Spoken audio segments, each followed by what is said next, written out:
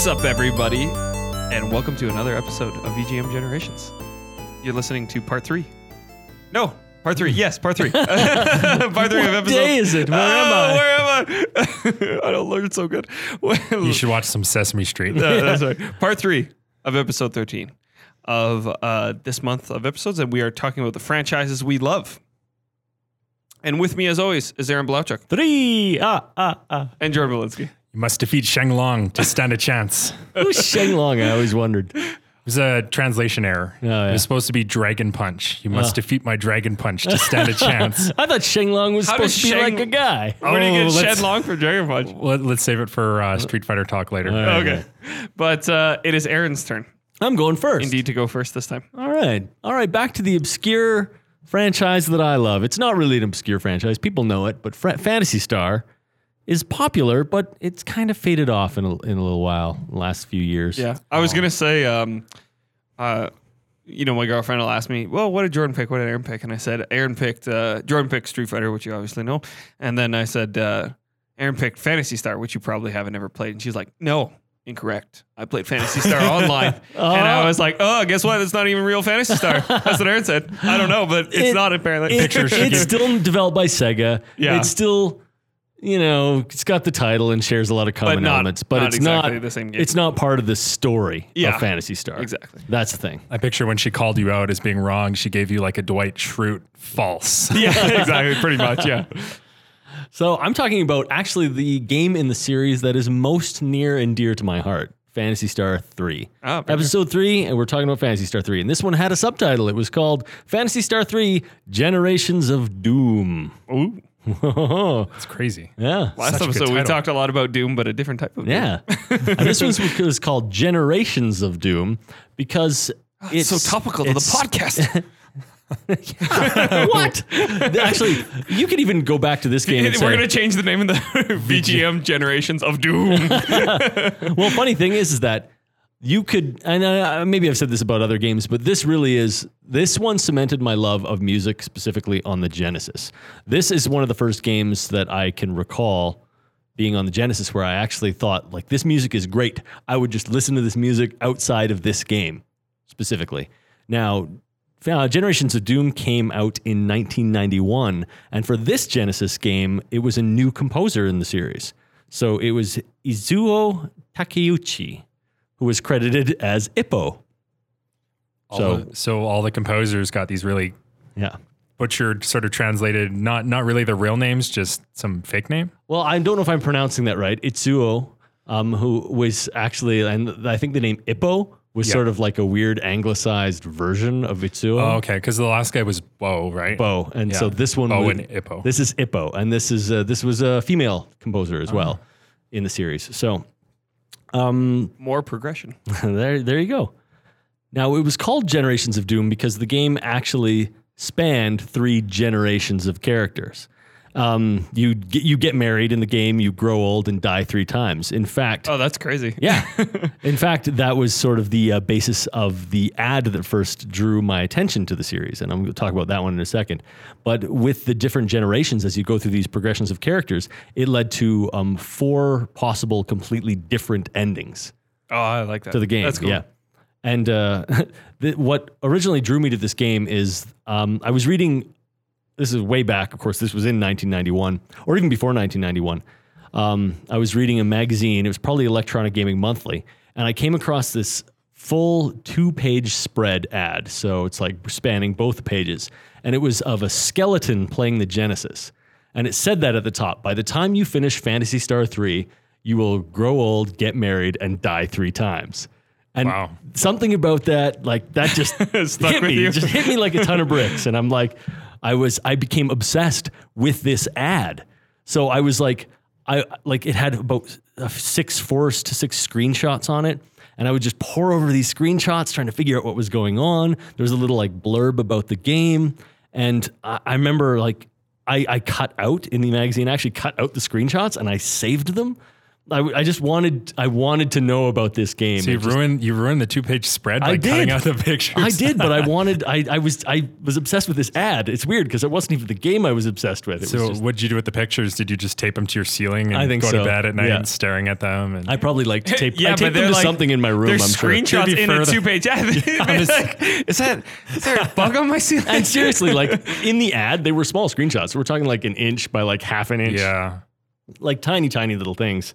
But when I saw this ad, I remember I found out that the game wasn't out in Canada. You couldn't actually get it in Canada. Terrible. And They were like, Mom and Dad, we gotta go to the States. well, kind of what actually happened is my dad would take a lot of business trips to the States. perfect. And I begged him. I'm like, Yeah. I just Please, begged him. Dad, If please you go to see EB Games. fantasy, like EB Games wasn't a thing. Didn't exist at the time. No? What No, were the this- game stores back then? I guess Toys there was R always Us. Toys R Us. Yeah. Yeah. Did they have video games even back then? Oh yeah, Toys R Us. I remember buying NES games at Toys R Us. Okay. You'd go to like Zellers or Sears. Yeah, I guess Yeah. just the major retailers carried Yeah. games. Yeah. Zellers and Sears. But specifically when I think back to buying video games in those early eras like Genesis, Game Boy, NES, I do remember buying them at Toys R Us. And I even remember what the displays looked at Toys R Us. They were like full walls with like little flip cards of just the title. Like it would like the box art on one side and you flip it over and there would be like just all the back of the thing information. It wasn't actually boxes of the games, just Yeah. those cards, right? And then Yeah. you brought that up and they would give you a game? Or? I think it was similar to what you do now is that you get like a ticket. Yeah. There'd be like a little, Okay. there'd be like, a piece of paper. Kind of like pre-ordering games now. You get like a little piece of paper and then Yeah, you come back and they give there'd you be the like game. an envelope with each one of those, and it would be full of the number of tickets to the numbers of the game they actually Oh, had. okay. And then you take one of those pieces of papers, you bring it to the front, and then they'd exchange that for the game. Good so- system. Yeah, I don't know why they still don't do that. Yeah. But you couldn't do that for this game in Canada. No, because they didn't have it in Canada. So I you begged my begged your dad, dad. and my dad went on this business trip. And I remember the day he came back from that business trip is that he came home and he set his suitcase down on the bed. And I don't think I even said hello to him. I don't think I said anything to Did him. you just dive into the I suitcase dove into like a his cartoon suitcase character? and I tore it apart. And I found it. It was Oh, in there. And okay. I didn't expect it. I absolutely didn't expect it. Like Yeah. this was one of those like pipe dream things where I was begging for it. Never in a million years did I think he would even find it, let alone buy it. Because I thought all of that stuff was like bouncing off of him. I didn't think he like retained any of my constant nonsense, like asking for a game called Phantasy Star 3, which must have just sounded like nonsense to him. It's the greatest game ever. You don't understand. Play the last suitcase. But he got it, and I grabbed it, and I was like so excited, like holding it, dancing around the house. Thank you. Yeah. Turns out they were going to hide it. It was going to be a birthday present. Oh, so you wrecked the present. So I wrecked the present. Whatever. And I was in trouble, and it. oh, really? I was in trouble because it was terrible of me to just start digging through his suitcase Yeah. and find this game. So, and I felt very remorseful. But my parents came to the decision that because I knew it was there, they wouldn't make me wait and they wouldn't take it away. I got to play it. That's so. awesome. That's good. And then all the remorse just faded away. You're a bad kid and you have awesome parents. yeah, exactly. But I actually, while I was researching this, I found that 2-page magazine spread online. Yeah. And we could tweet it out. We'll tweet it out. Yeah, for sure. To see what that actually looked like. Be like, anyone remember this? So, without further ado, this is the title track from Phantasy Star 3 Generations of Doom called Generations of Doom. Perfect.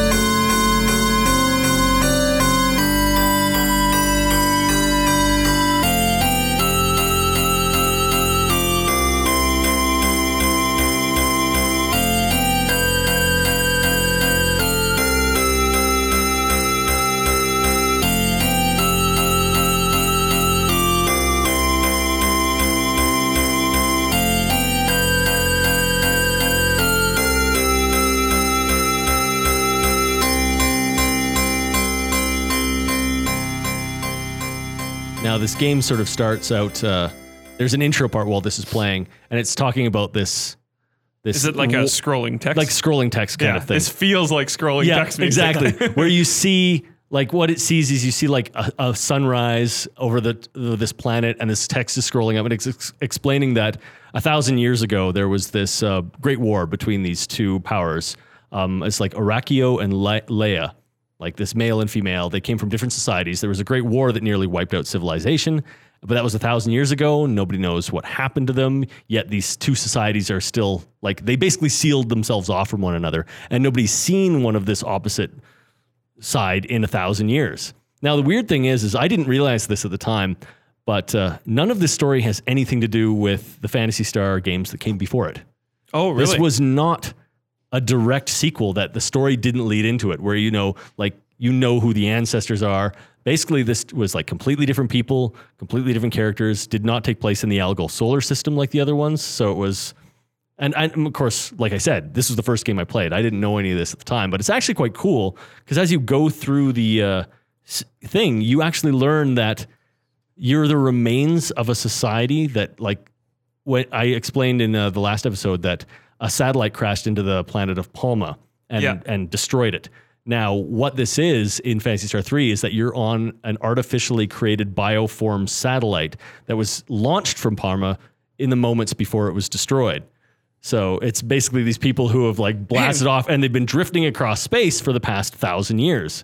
And then it ties back into the whole Dark Force mythos as well, because a little part of Dark Force got onto that satellite, and it's been 1,000 years. So now it's like rising up to do the same thing as in the other Phantasy Stars. But it's so weird that for most of the game, you have no idea of this connection. And then it really all ties together like in the last chapter. That's awesome. Yeah. You know what I like, as you've been talking about it throughout the month, you know what I need? I need a Phantasy Star movie. This is great movie fodder. This would be such a cool fantasy movie. And this was the first series that really introduced me to storyline in games. Yeah. For sure. Yeah. And about like complex characters and interesting stories and the relationship between characters and stuff like that. Like this was epic in every sense of the word. Exactly. Epic. Yeah. Totally. Now, I found out an interesting fact about the beginning of this game is that when it starts, as this intro is playing, it basically talks about the war that happened 1,000 years ago, and you're the crown prince of this one society who hasn't seen like the Leyan society in 1,000 years. And it's what happens is this mysterious woman washes up on the beach, and he falls in love with her, Little Mermaid style. Of course. Yeah. And so what else do you do with mysterious women that wash up on the beach? And it turns out that it's a woman from this other society, this Leyan society, this forbidden society, right? Of course. And so what happens is it takes the first part of the game, it takes place on your wedding day, where you're about to marry this woman, but then like this dragon monster comes in and says, "Filthy Iraqians, you can't marry her," and takes her away. And he basically vows to go to war with this other society and destroy them all to bring them back. Does he put on a suit of armor and call himself Arthur and run off to save her? He should. And is this moment where like all the guards suddenly like suit up into armor out of the blue. 1 second they're just standing there at your wedding, and then all of a sudden like a switch turns and they're all like fully suited up in armor. It's like the Iron Man armor where they just like they have it in like their watch and there's like. But basically what happens is the king at that point says, "All right, calm down. You can't just go to war," and he throws you in the dungeon, and that's when the game proper actually starts. Oh. Now here's the great thing is that before the wedding, you have a chance to sort of walk around the town and, talk to people, visit the shops. But of course you don't have any money or anything yet. But what you can do is if you sell the gear that you start with, essentially like your cape and your boots. So basically you sell all of your clothes that you're wearing at the beginning, and you get married naked. You make enough money to buy an item called an escape pipe. An escape pipe is basically that item that allows you quick exit from a dungeon. Most games have something like that, where if you're in a dungeon, you can just use it and get out. So if you sell all your clothes, you can buy an escape pipe. Then after the wedding, when your father throws you in the dungeon, instead of like getting out the normal way, like following the story, you can just use your escape pipe and get out of the dungeon early, which is hilarious because if you do that and then go talk back to the king, you go up back to the throne room, talk to the king, and he says that while normally such an escape tactic would be clever, in this case you have broken the game and must restart. Really? Yeah. That's awesome. So it's like, totally you breaking think the you're fourth so wall. smart, but yeah, sorry, you've basically screwed the game and you've got to start from the That's beginning. hilarious. So. They couldn't figure out, or, like, didn't have the space to write in something, so they're just like, no, game's broken. Press restart. I feel like the fact that they acknowledged it tells me that maybe they could have found a way to fix it, but they thought this would have been better. It So, was like, funnier anyway. Well, the fact, yeah. but the thing is, they broke it, right? They yeah. put in the fact that you can buy the escape bike. Yeah. So they broke it and but then punished you for breaking the game. They built it into a scenario that you're not likely to come Yeah. across in your first playthrough. I never actually did that. I only found out about it years and years later. Online. That's It's more like hilarious. it's almost like an Easter egg to do that. Yeah. Now, musically, this game did something really awesome as well. And that was when you first, like most RPGs, there's an overworld where you travel between towns and you sort of on the thing. You start off where it's just your main character. His name's Rise. And he kind of travels around. And the music is fairly simple at that point. It's composed of like one or two instruments. But every time you add a member to your party, a new instrument is added to the overworld map. So you get a new character, and then all of a sudden, like a drum is added. You I like add another that. I character, like that. And they're like a like secondary sort of melody is added, and it was really cool because in my head, I imagined that these characters had instruments, and then as we were like They were marching around the playing the- world, they're just Yeah. everybody's playing.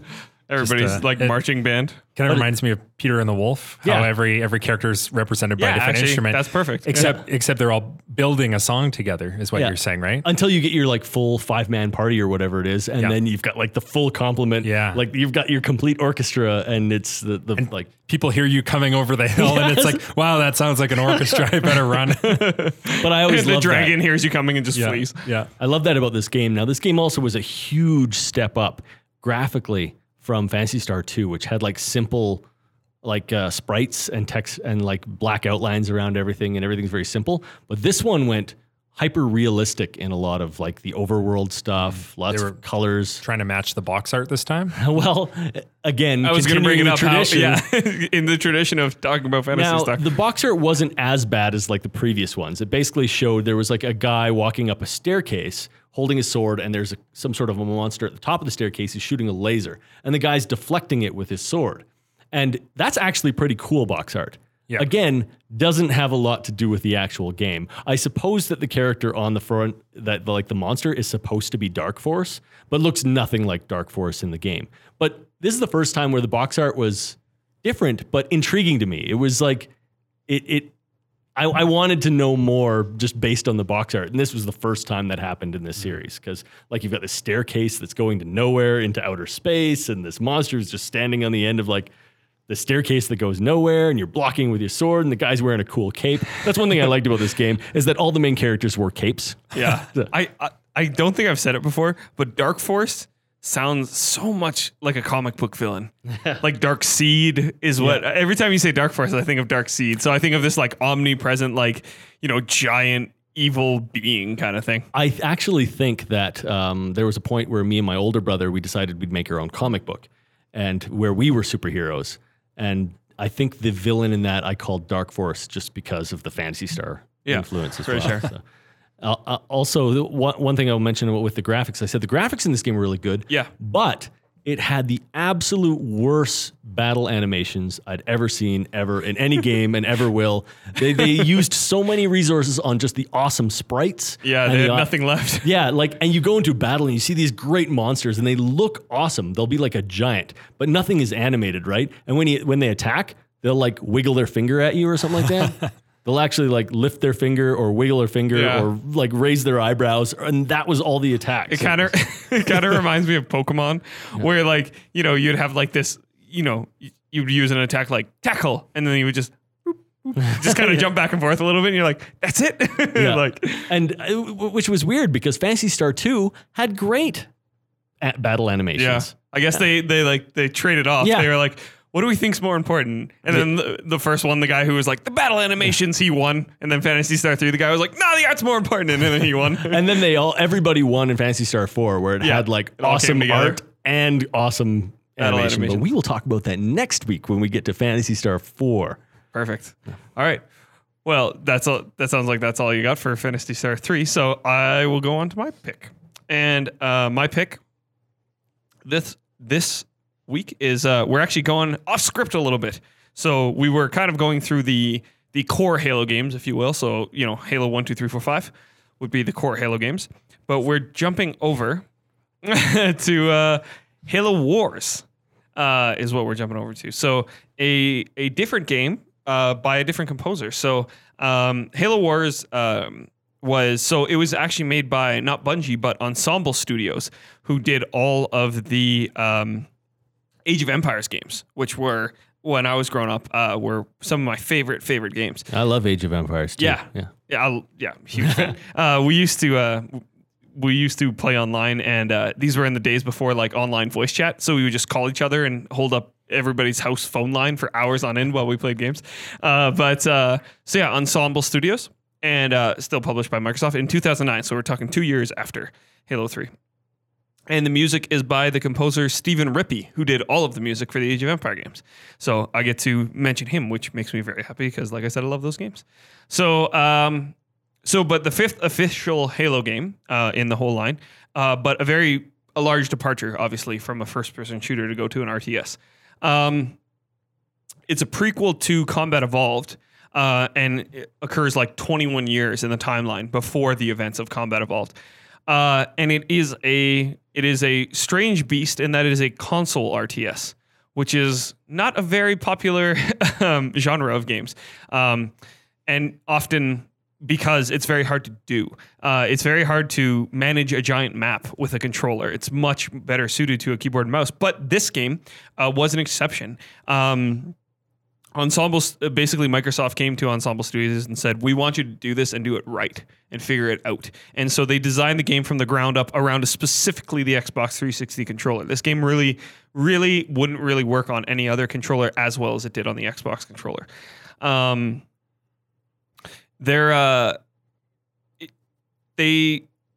I said, they designed it from the ground up. And if anyone who played StarCraft on the Nintendo 64 will know how bad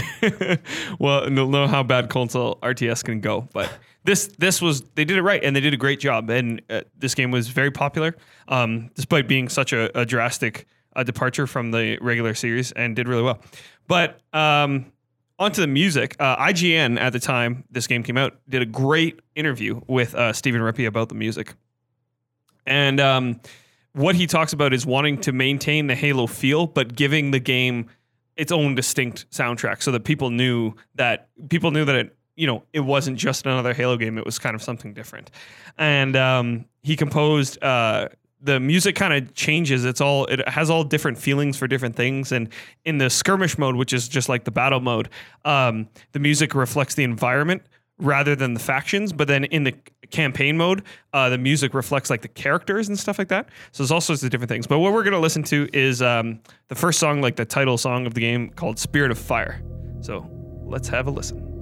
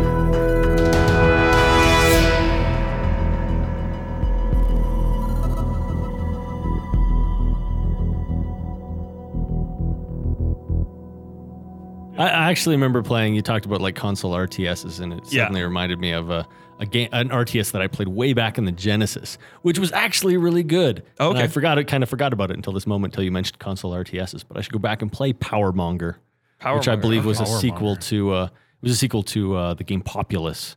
I know Populous. Sure. Yeah, I think it was a sequel to that. And what I loved about Powermonger is that you had individual control over individual citizens.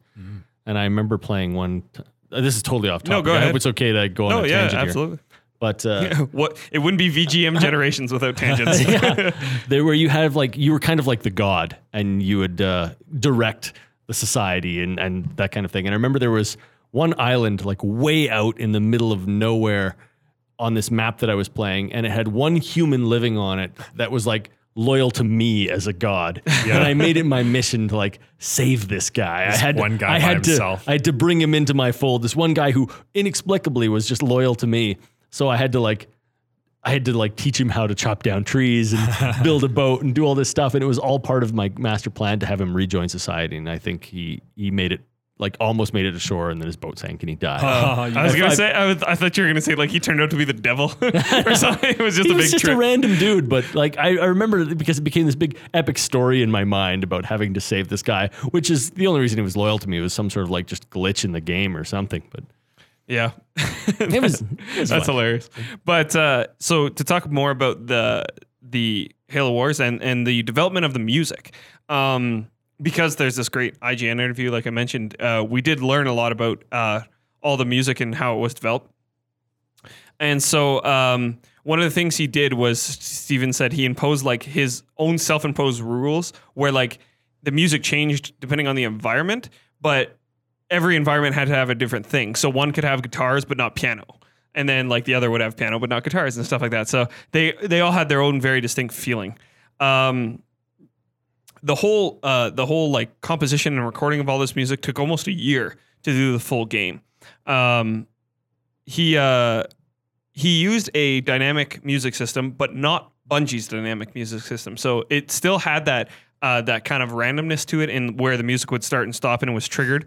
But it was a little different. It was a product that was already on the market called Audiokinetic WWise.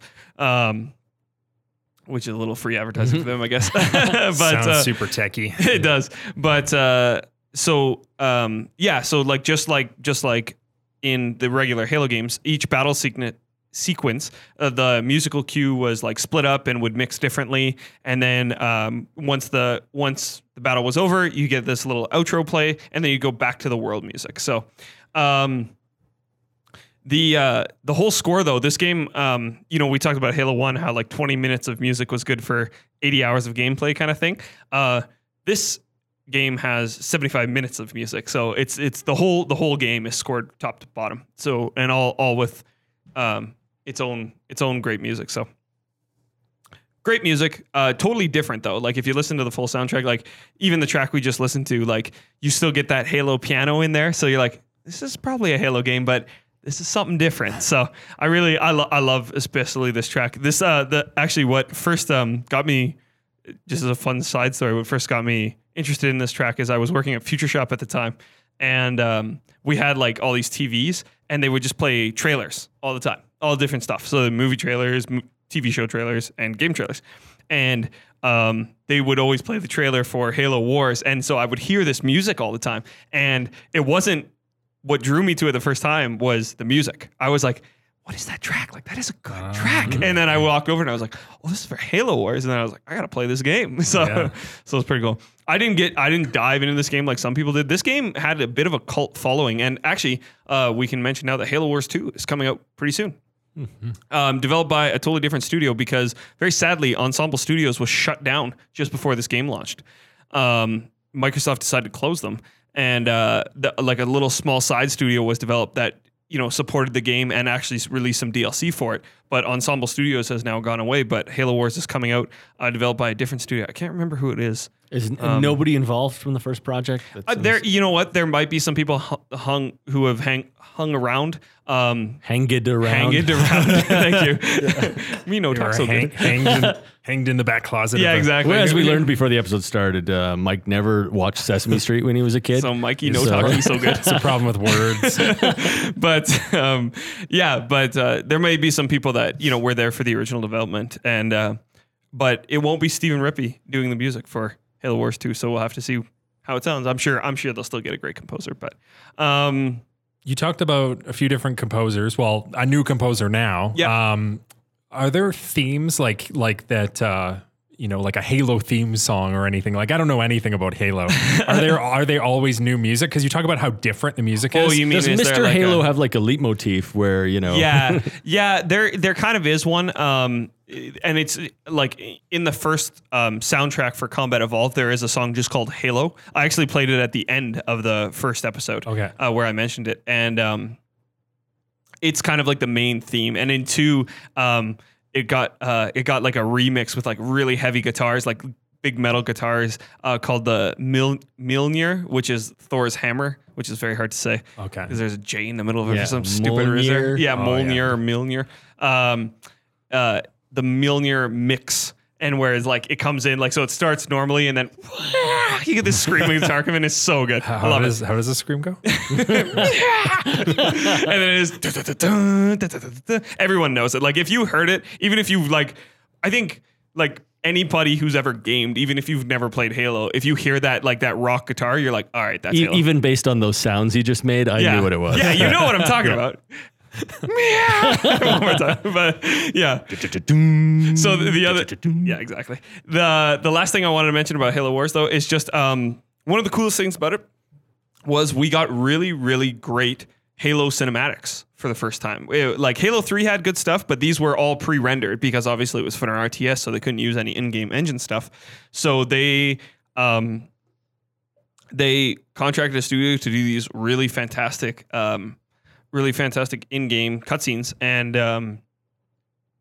and people praised it for it. It was one of the things that was mentioned in all the reviews. They should just got those guys from like Red versus Blue just to do some machinima style. Yeah, that was actually another thing I didn't mention, but Halo, the original Halo, kind of invented machinima with the Red versus Blue guys invented it with Halo, I should say, would be more correct, but. Yeah, if you're a big fan of Red versus Blue, my girlfriend actually, she's big into Red versus Blue. I never knew, and then we were on Netflix the other day, and she's like, "You've watched Red versus Blue, right?" And I was like, "Not really." And we started watching it, and she starts laughing at all these like inside jokes that became inside jokes later because we watched the first episode, right? And I'm like, "Why is this funny to you?" And like this is no fun to watch with you. I can't. Yeah, exactly, kind of thing. But yeah. But that's it for me and Halo Wars. So Jordan, what do you have for us this month? Well, I'm going to continue talking about my favorite franchise. I just realized while we were recording, this is the first series, the first game being Street Fighter 2 that I, as a kid, would pick up a radio and put it next to the TV, and I would put a cassette tape in and hit record. Nice. Oh yeah, it's old school. We've all done that. Yeah, we've all done it, but this was yours. But this was my first. This and another Capcom franchise, Mega Man. Those were the two franchises that got me into game music. So if it weren't for them, I'd still be into game music. Probably just taking a little longer to realize. Just that story though is like, you deserve to be here. You know what I mean? Like if you as a kid you were walking up with the boombox and recording your game music off the TV just so you could listen to it later. There was a sound test. Like you could go to the sound test because then you just got the music. And I would record it off the sound test. So it was a piece of cake. I didn't have to like go into the game and go into the stage and wait for the timer to run out. Yeah, and you're like, oh damn. And then I would like fall asleep. Fall asleep at night to like Guile's theme. Awesome. How could you fall asleep to that? You're laughing like that's an embarrassing story or something like that. But we've all been there, and that's awesome. Done the exact same thing. Yeah. So anyways, back on topic of Street Fighter, I want to talk about another offshoot cross series. This one's probably one of the most popular cross series in the Street Fighter legacy, Marvel vs. Capcom. So technically not Street Fighter, but it's got a huge Street Fighter cast, and it's all based around Capcom fighting. So I think it doesn't really get any more Street Fighter than that, except, an actual Street Fighter game. But Anyways, we're going to cheat and we're going to talk about the Marvel vs. Capcom I was series. hoping you would talk about Puzzle Fighter? Oh, I love that game. Should do a little more research on that. Maybe I can throw it in, on a side note next time. You know, you mentioned like Dan in the last episode, and that's who I'd play as. Well, yeah, and I know Fighter. and Mike, you've talked about Puzzle Fighter as well. Yeah. I'm sure you both have played it. There's even like I forget what it's called, the actual name, but there's like a Puzzle Fighter where it's not like a puzzle game, but it's like the chibi Street Fighter characters in their really? Puzzle Fighter form in an actual fighting game. I gotta play that game. And I have it on PS2. Oh, really? No, next time. I think it ties into this episode. Oh, perfect. We'll see if I get around to it. Maybe not. All right. So, so when Capcom started working with Marvel, one of the first games that sort of ties into this franchise, they did X-Men Children of the Atom, and they did another game called Marvel Superheroes. And they were just X-Men fighting games or Marvel fighting games, but it introduced that graphic style, that really like comic book Capcom style. It introduced like the big super moves, and if you're familiar with the series, it's known for its like very high vertical scrolling levels. So unlike most fighting games where it's very much on a horizontal screen, like this has that too, but you can super jump and you can go like 4 stories up in the air and you can fight in the air and it becomes just madness. I love games you, like that. You need to correct me if I'm wrong, and I'm probably wrong. You're but wrong. Did this introduce the like tag team system as well? It's in this series. In this one, but it didn't. Well, I don't know if it invented there, it. yeah. I don't know if it invented it, but it definitely like had it. Yeah. The series introduced multiple players. So as the series grew, it became less about how good you are with this character, and it became more of how good is your team, because you could influence each other. Like when you're fighting as, say, Ryu, your other partner that you're not playing as, that's sort of in the waiting in the back, you can call them to assist. So, maybe you could call upon Zangief and he'll do like his lariat punch. So, he can assist you and set you up for combos. And that became a big influence. On top of that, they sort of developed an assist member that was like specifically someone you couldn't play as, but somebody that could jump in and help you as well. Yeah, would just pop in off the side They of were the more screen like and give obscure you cameos, right? Yeah, like they couldn't quite it was build awesome. a full move set. I think it was around Marvel vs. Capcom 1 or 2. It might have been 2, where it became like they give you this even bigger roster of side characters you couldn't play as, but they could jump in and help. Most of a lot of those characters ended up going on to Marvel vs. Capcom 3, where you could play as them. So I remember in 2 you could play as Arthur, or not play as Arthur. You could call upon Arthur and he'd start throwing his lance at the opponent. Awesome. Anyways, so that's kind of like a quick jump through the Marvel vs. Capcom series. There's more to it, but the interesting notes on the series was you're going to introduce Street Fighter characters to fighting these Marvel characters. So right away, you're taking these people that are known for just martial arts abilities and you're pitting them against gods and mutants. Superhumans, yeah. So the Street Fighter series had to turn it up to 11. So this is where they introduced like the super moves that had to compete. So this is what made me fall in love with the series. The first game I ever played was, and I want to get the name right because there's so many in here. There's Marvel Superheroes versus Street Fighter. And I got into it because it was and it wasn't even a local arcade, but it was at the local hangout spot in high school. And they had this arcade machine. So I would play it constantly. And at first I was like, okay, well, I played Street Fighter arcades before. This game looks cool. And it has some Marvel characters. Awesome. Let's give it a go. And I started pulling off these super moves. And if you've never seen the super moves, the game just like does this big shriek. The background explodes. You get rainbow laser shooting. The ground turns into like you're on Mars all of a sudden. And there's like explosions and smoke. And you pull off this move you've never seen before. So it's like like I said, they had to turn it up to 11. So someone like Ryu, who has like the Hadouken, and in some of the older games where he actually developed these super moves, it was like, okay, well, he has a bigger Hadouken. But now he's got this move called the Shinku Hadouken, and it like fills the entire screen. And now the like Hadouken becomes a spirit bomb. pretty much like in the newest Smash, Mario has this fireball that like Yeah. takes up the Takes whole the whole screen. screen, yeah. So that's what this is. And so somebody like Zangief, who is my favorite character, he would have like in the original games, his big move was the 360 pile driver. He'd grab you, jump in the air, and he'd twirl around and pile drive you into the ground. So in this game, how are you going to amp that up to 11? Well, he would do a double. What did I write down? He's a double German suplex. Then he turns it into his regular 360 pile driver. Then he throws you up to the top of the screen. So I mentioned this is like a vertical screen. So he throws you up in the air like Dragon Ball Z style. He jumps up after you, catches you at the top of the screen, and then he just keeps like spinning and spinning and spinning, hits the ground, big explosion, and that's just like a regular finishing move in the game. It's like That's awesome. It's really cool.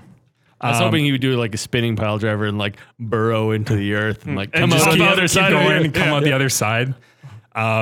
That was a really interesting way to have what would be considered normal human characters fighting these mutants and gods. And for me, the moment I saw like these like acid trip type finishing moves, I was like, man, I gotta like, this is amazing. This is better than Street Fighter. This is so cool. It is it may be a bit disingenuous to call the Street Fighter characters regular humans. Like, how many regular humans do you it's know just can his shoot regular fireballs? fireball. Yeah, exactly. the strongest regular humans on the planet versus fair some enough. like average mutants. Yeah, fair enough. But and Marvel Superheroes vs. Street Fighter was the first game I ever beat off of a single quarter. I got way. really Really? good at the game. That's crazy. And I don't want to get it mixed up with Marvel vs. Capcom 1, but I'm pretty sure the boss was Apocalypse in this one. And there were a couple like hidden bosses too. There was Cyber Akuma, which was like Akuma. He had like this, like, of course, From the year classic 20XX. Yeah. They had the classic like cybernetic eye, and then he had like a robot gauntlet, and he had wings. Because Of course. He used cyber in the name, so Yeah. it's like some sort of big anime character. Also, Yep. And my favorite character, I've already said Zangief was my favorite character, but there was a hidden version of Zangief. And he was in both Marvel's Superhero. I think he was in Marvel Superheroes, but he was also in Marvel vs. Capcom 1. And this is where I'm going to lead to. There was a hidden version of Zangief, which is starting to become canon to the series now. It was Mecha Zangief or Metal Zangief. Oh, yeah. And he was so cool because for one, like, I just love the grapple character. I love the idea of like just being pure muscle and no brains, like just this really big, slow hulking character that can just like walk through a punch and grab you and just beat the crap out of you. So basically, they just ripped off Colossus. They're like, we got Marvel in the game now, so like, Well, it's- Hulk was in the game too. They had Colossus, they had Hulk, they had like all these big meathead characters. I know Hulk is technically smart, but when he's in Hulk mode, Yeah. he's not A thinking meathead. straight. Yeah. And if you go back to the history of Zangief, like I remember back in Street Fighter 2, the instruction booklet said like he wrestles bears for fun, like, or I believe the words were more like, he'll walk into a punch in the face just to grab you. What else would you expect from a guy who wrestles bears for fun? So when they came up with like Mecha Zangief, it's like they removed the ability to block, but he also lost the ability to get like stunned or knocked. So if you hit him with your finishing move, he'll just walk through it. So there's a trade-off. He can't block, but if you shoot him with your finishing move, he'll take the damage, but he'll just walk through it and grab you no matter what you're doing. So like, it's just, it's taking that concept and just pushing it further. Just like he'll interesting. walk through literally every move in the game just to grab you and do that crazy acid trip finishing move I mentioned. Yeah. So on that same note, let's listen to Zangief's theme song from Marvel vs. Capcom 1.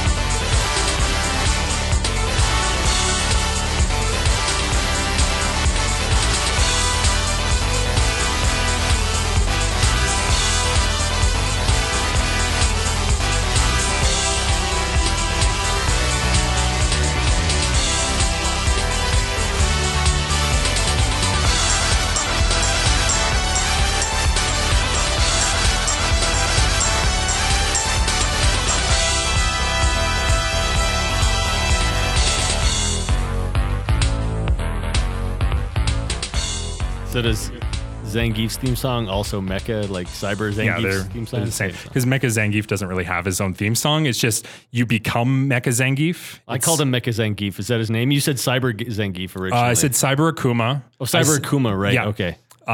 So I called him Aaron. Cyber Akuma and Mecha Zangief. I called him Mecha Super Zangief. Mega Mecha something. Yeah. I call him Mecha Zangief, but I don't know if he actually was named anything in the game. I think in the story arc, he was either called Metal Zangief or Mecha Zangief or Mech Zangief. Mm-hmm. And then when Street Fighter 4 came out, they actually turned him into a robot. Because I should mention that although I described Cyber Akuma as being an actual cyborg, Mecha Zangief was just regular Zangief with a gray palette swap. But he had an extra move. Aside from like walking through punches, he could spit flames out of his mouth. And they called it the vodka flame. Of course they did. Which was, I think because his original name before in the development stage, I think his name was Vodka Grabalski or something like that. What is with like Japan and like because seriously, Well, as you're gonna we talk know about like Punch Punch Out. Out. Yeah, you Yeah. can mention it, but Go for it. oh, go it's for just it. because Soda we know Popinski. Soda Popinski from the American version of Punch Out, but of course his original name, the Japanese version, was Vodka Drunkinski, Drunkinski. which because he was a character from Russia and that was very very thinly And he would veiled. drink bottles of stereotypes. vodka, but they Yeah, they I guess changed called it it to soda pop.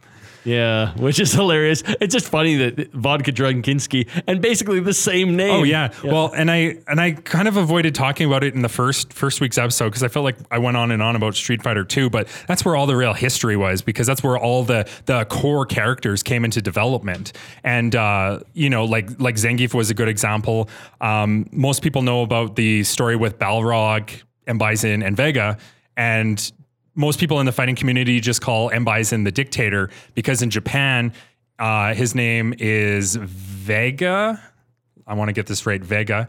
Balrog, the boxer in Japan, his name is M. Bison, which totally makes sense when you realize that M. Bison is actually Mike Bison, which is Mike Tyson. Yeah. So they took a boxer, called him Mike Bison, and feared a lawsuit from Mike Tyson in North America, so they swapped the names around. And then Vega in North America, the guy with the claw, was Balrog, and so they swapped all three names. They kind of shuffled them up.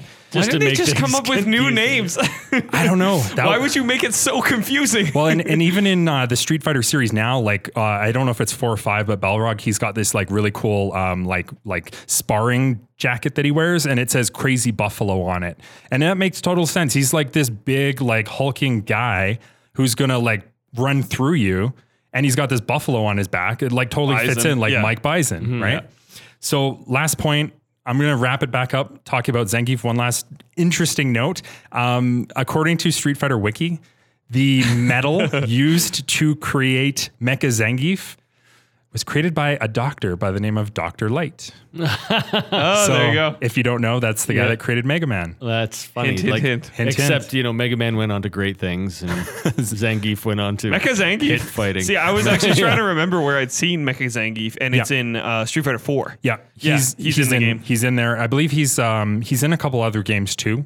Yeah. But not as a core character. He's more of like either an Easter egg or in the Training background partner or something like that, yeah. I hope- because it just doesn't really make. I believe he's like they've tied it into the story arc that it's a system of like robots that Gil. The boss of Street Fighter 3, I think it was him that created this line of like Zangief robots to like, be his like do his bidding. Oh, okay. Not sort of Dr. thing. Light in that case? Or it should have been Dr. Wily, right? Because Yeah, Dr. Light creates the robots and then Dr. Wily takes them over. Yeah. Yeah, exactly. Paints them. Well, I was kind of hoping that in the like Street Fighter 4 or any later version where they do him, he's not just a palette swap of Zangief. I hope they like gave him like shine and like put like seams and stuff in him, rivets Yeah. maybe. Yeah, Well, they totally. did, He like, looks in- much yeah. more metallic. Yeah, they even gave him like where his giant like puff of chest hair. It's like a big giant metal like triangle now. Yeah. Because his chest hair was weird triangle before too. In the early days, but they could have just they took the detail to like, oh, this guy's got chest hair, so this robot needs to have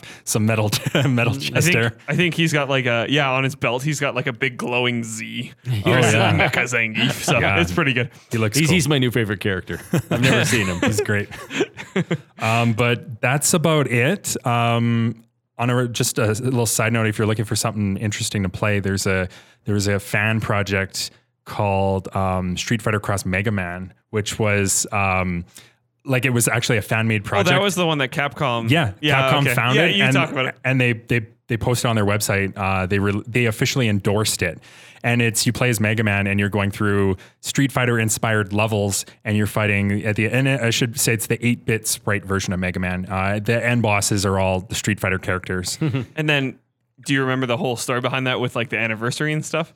Well, it was around the same time as both the Mega Man 25th anniversary and Street Fighter, which kind of came around the same time. So yeah, the Mega Man 25th anniversary came around and they were like, oh shit, we forgot. And then they were like, hey, fan game, now this is our game. That's a good They're point. like, we were going to shut it down, but now we'll just release it. What a weird cop-out, but worked in everybody's favor. Yeah, totally- everybody loved it, but it was just funny. Yeah, they dropped the ball and a fan picked it up. So Yeah. See, this is what Nintendo should have done, because they totally dropped the ball on Metroid's anniversary just recently. Yeah. And they should have just released Axiom Verge. Yeah. or one of those other fan games like the Metroid 2 remake. Yeah, another Yeah. Metroid 2. Yeah.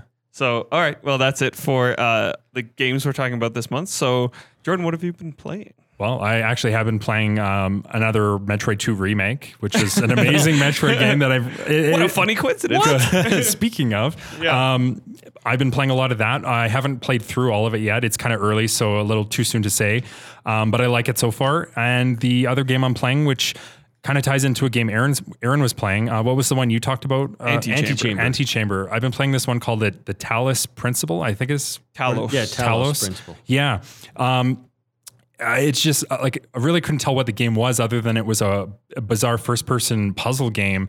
But I saw all the awards that this thing was winning, so I'm like, okay, well, I'm gonna check it out. And then I think it went on sale, and I grabbed it, and absolutely love it. It's like I said, it's a first-person game, but you can swap between third person. You play as this android or this robot person, and you find yourself in like, I don't want to make it sound like Portal, because it's totally not like Portal, but you find yourself in like what feels like some sort of a testing.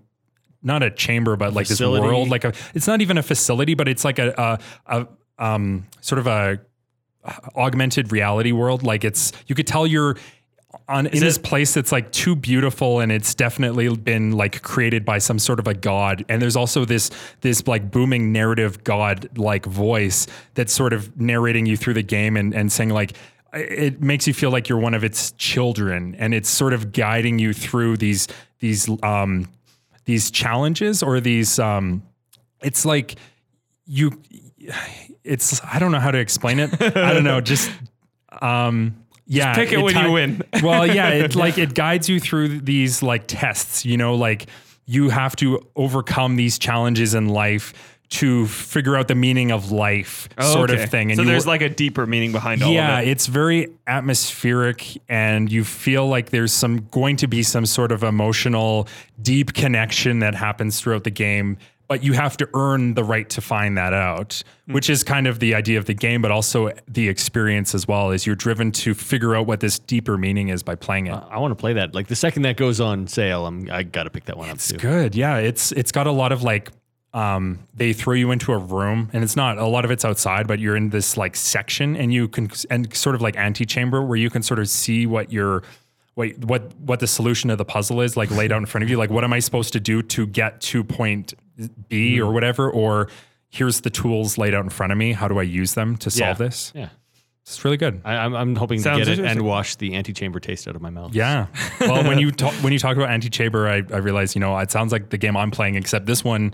Well, and This and one I think- liked. Well, they both might be good. I don't know, but I like this one. Well, I mean, I know we were talking that one thing I didn't like about Antechamber specifically, and I don't know if we talked about this previously, was that there doesn't seem to be a lot of logic to what's sort of going on. There's a lot of, it ends up being a lot of trial and error to sort of get through it. And I kind of like one where you think about it a bit and then work your way through it, rather than just like throw every single thing at the wall until you finally figure it out. It sounds like the puzzle itself is figuring out the broken logic. How does the logic of this room, to the developer of the game, like how did he design this room to work, right?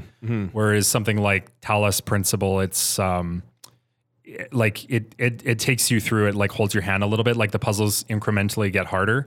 So you use your knowledge and your smarts, like what you've learned from the previous, to get better and better. And I like that. That's, I know you actual said logic. Yeah. I know you said you didn't want to make it sound like Portal, but it sounds a lot like Portal, but just in a totally different skin. in the puzzle way, it's totally Portal, but I didn't want story wise for it to sound like Portal, because it's not at all. But it is an interesting game. Very cool. So that is a perfect addition to our giveaway this month. So the 3 games we have so far this month are the Halo Spartan Bundle, Antichamber, and the Talos Principle. And we're adding the 3 games from last month because nobody won.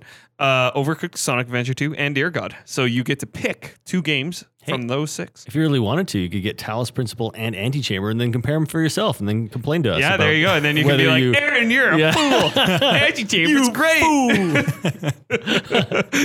Yeah, but anyway, so that's our giveaway. And to win that giveaway, you do what you always do. You hop onto Twitter. You go to @VGMGenerations on Twitter, and you just click that retweet button one time. And your chances to win are as good as, what are they, Jordan? 1-1. Oh, they're 1-1. That's correct. You win. Nothing. You don't win the game, though.